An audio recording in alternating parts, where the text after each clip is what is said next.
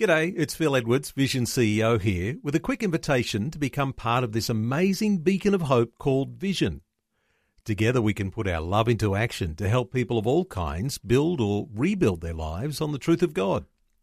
Please consider the part you can play during our upcoming Visionathon appeal, remembering that it's your support that makes Vision possible, including this podcast. Audio on demand from Vision Christian Media. Foundations. But it was a celebration of the Word being given, and the Word brings life. The Word is truth. And we know that in Acts chapter 2, that was the Feast of Pentecost, Feast of Weeks, Shavuot, when the Holy Spirit was poured out on the church, a Jewish congregation. Foundations. Understanding the Jewish foundations of our Christian faith. With Robbo Robinson and Mandy Warby. At different times throughout the year, we've learned about the 7 mandatory feasts of the Lord, and we've seen how Jesus fulfills them all.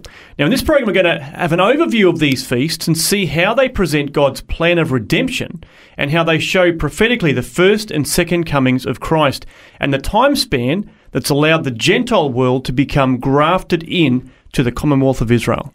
It's actually a fascinating timeline, and you're right, over the course of this year we have looked at all the different mandatory feasts. We've looked at a few extras as well, and there's still a few more to come. In the Hebrew calendar, there are a lot of anniversaries, there are a lot of remembrances, holidays, celebrations, feasts, many of them ancient, many of them new and modern, but only 7 are mandatory or have been commanded by God in the scriptures to say it is compulsory for the Jewish people to observe these feasts every year at set times. And is the compulsory nature of them also that they have to go back to Jerusalem, or was that some of those? Only 3 were actually where they were required to go to Jerusalem, up to the Holy City. Passover and Pentecost, Shavuot, and also Feast of Tabernacles, which is Sukkot. The rest they were able to observe and celebrate in their own homes wherever they might have been. Now, when you look at the feasts over the course of the year, they kind of happen in little clusters or little groups. You've got the first 3. The first 3 feasts are Feast of Passover, which is Pesach. Then there's the Feast of Unleavened Bread, Matzot. Then there's the Feast of First Fruits, Bikurim. Then you have this gap, a 50-day gap, and then you have the Feast of Weeks, Shavuot, or Pentecost is what we call it. Then there's another break or a gap of time. You get to the Feast of Trumpets, Rosh Hashanah, the Day of Atonement, Yom Kippur, and the Feast of Tabernacles, which is Sukkot. So the first 3 happen in quick succession, back to back. Then you have this gap for Shavuot, Pentecost, and so the first 3 are in the Jewish spring. And then the last 3 are in the Jewish autumn, and they are also in quick succession, like almost back to back. And it's really interesting as to why this happens in this particular pattern. And if you are not looking at the life of Christ or the plan of God's redemption for humanity, you may not actually see the working out. All right, so for those that have missed some of the episodes on the feasts, can you just give us a bit of a broad brush on each of them and what they all represent? The Feast of Passover, where an unblemished 1-year-old male lamb is brought into the family, it is sacrificed, the blood is put on the doorpost, and as a result, the angel of death would pass over that family, and that family would be saved from judgment and death and slavery, and then they moved into their redemption immediately after that. You have the Feast of Unleavened Bread, where they ate unleavened bread, which the bread represents the life of the lamb, the flesh that was given, but without sin, no sin in this bread.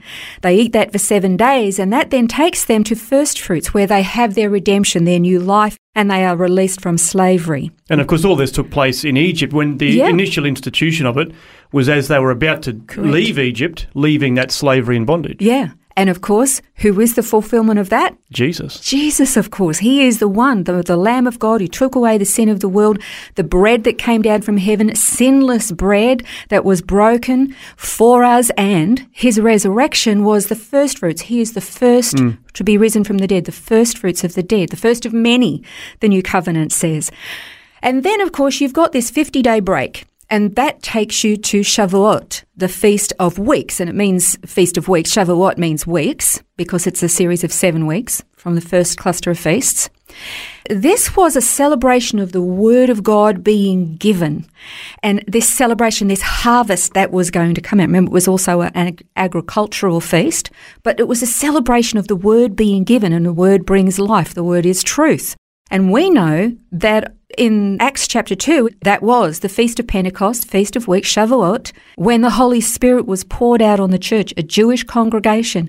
The Word of God they were celebrating had come in the flesh, was given, and from there, the Word of God spread throughout the whole world, opening up to the Gentile believers. And of course, you mentioned before that Pentecost was one of those ones where everybody had to be in Jerusalem. So the whole world had come to Jerusalem, and then the Holy Spirit was poured out, and then they took him back. Yeah, and they celebrate that with 2 loaves of bread that are leavened, which is kind of symbolic of the world, and the world which is full of sin. And these 2 loaves being one new man, Jew and Gentile together. I mean, it's just amazing. Fulfilled again in Christ. Then you get to the last 3 feasts in the Israeli autumn. Feast of Trumpets. Remember, these trumpets were to symbolically welcome the king for his coronation and to get the heart ready and prepared for repentance upon his arrival. It starts the 10 days of awe, where they're dealing with sin and the remorse and sorrow of their sin, leading up to the Day of Atonement, Yom Kippur, where the goat was sacrificed, shed its blood, and the other goat, the scapegoat, had the sin put on it, sent away, to take it away for good. And then, of course, the celebration that they're in the book of life, that they have their redemption, it's been paid for, and now they've got this joy as this in the Feast of Tabernacles, Sukkot, as God was the one who sustained them and tabernacled among them, in his presence among them to sustain them, provide for them, and they're rejoicing because their salvation has been paid for. And again, we see that Messiah is going to fulfill all of those elements. Once again, you've talked about the clusters of these feasts. Yes. There was quite a gap, really, between Pentecost and then these final 3, which are actually happening around this time in the Jewish calendar. Yes.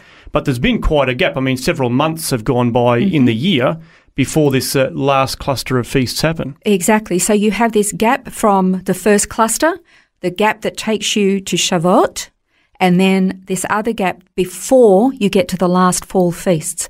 Now, if you look at the prophetic timeline, you can see how Jesus has already fulfilled the first 3. He's fulfilled the 4th, which is Pentecost. But these others have not actually been fulfilled yet. The king has not returned yet. He hasn't experienced his coronation. And the heart of repentance with the Jewish people have not recognized their Messiah yet. So when you look at this prophetic timeline, you know that he fulfilled the first 3. At Pentecost, the gospel, the word of God went out that opened it up to the Gentile world to be grafted into the commonwealth of Israel. And we have seen over the past 2,000 years the Gentile world come to faith, while far too many of the Jewish people still are under this judicial blindness. But that gap is beginning to close now, where the time of the Gentiles is coming to its completion. And then the king is coming back. He will be experiencing his coronation. He will be welcomed by his own people. There is a passage of scripture that says that they will look upon him whom they pierced, and they will grieve as one who has lost an only child.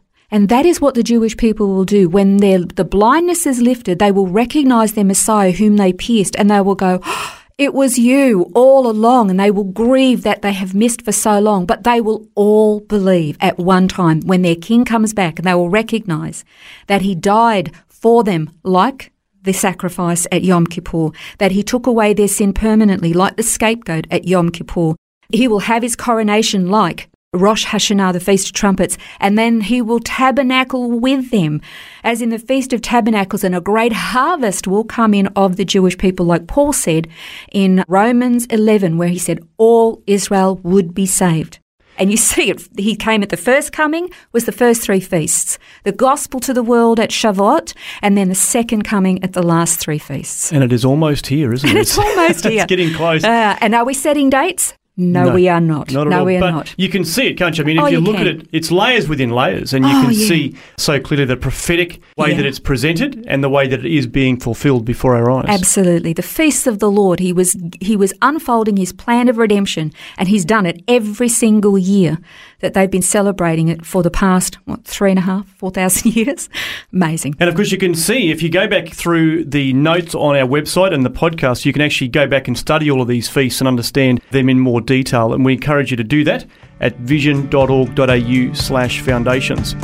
Join us again next time as we continue learning about the Jewish and Hebrew foundations of the Christian faith, so we can have a deeper, richer understanding of the foundational anchors of what we believe and why. This has been Foundations, a look at the Jewish foundations of our Christian faith. For study notes, resources and more, see vision.org.au/foundations.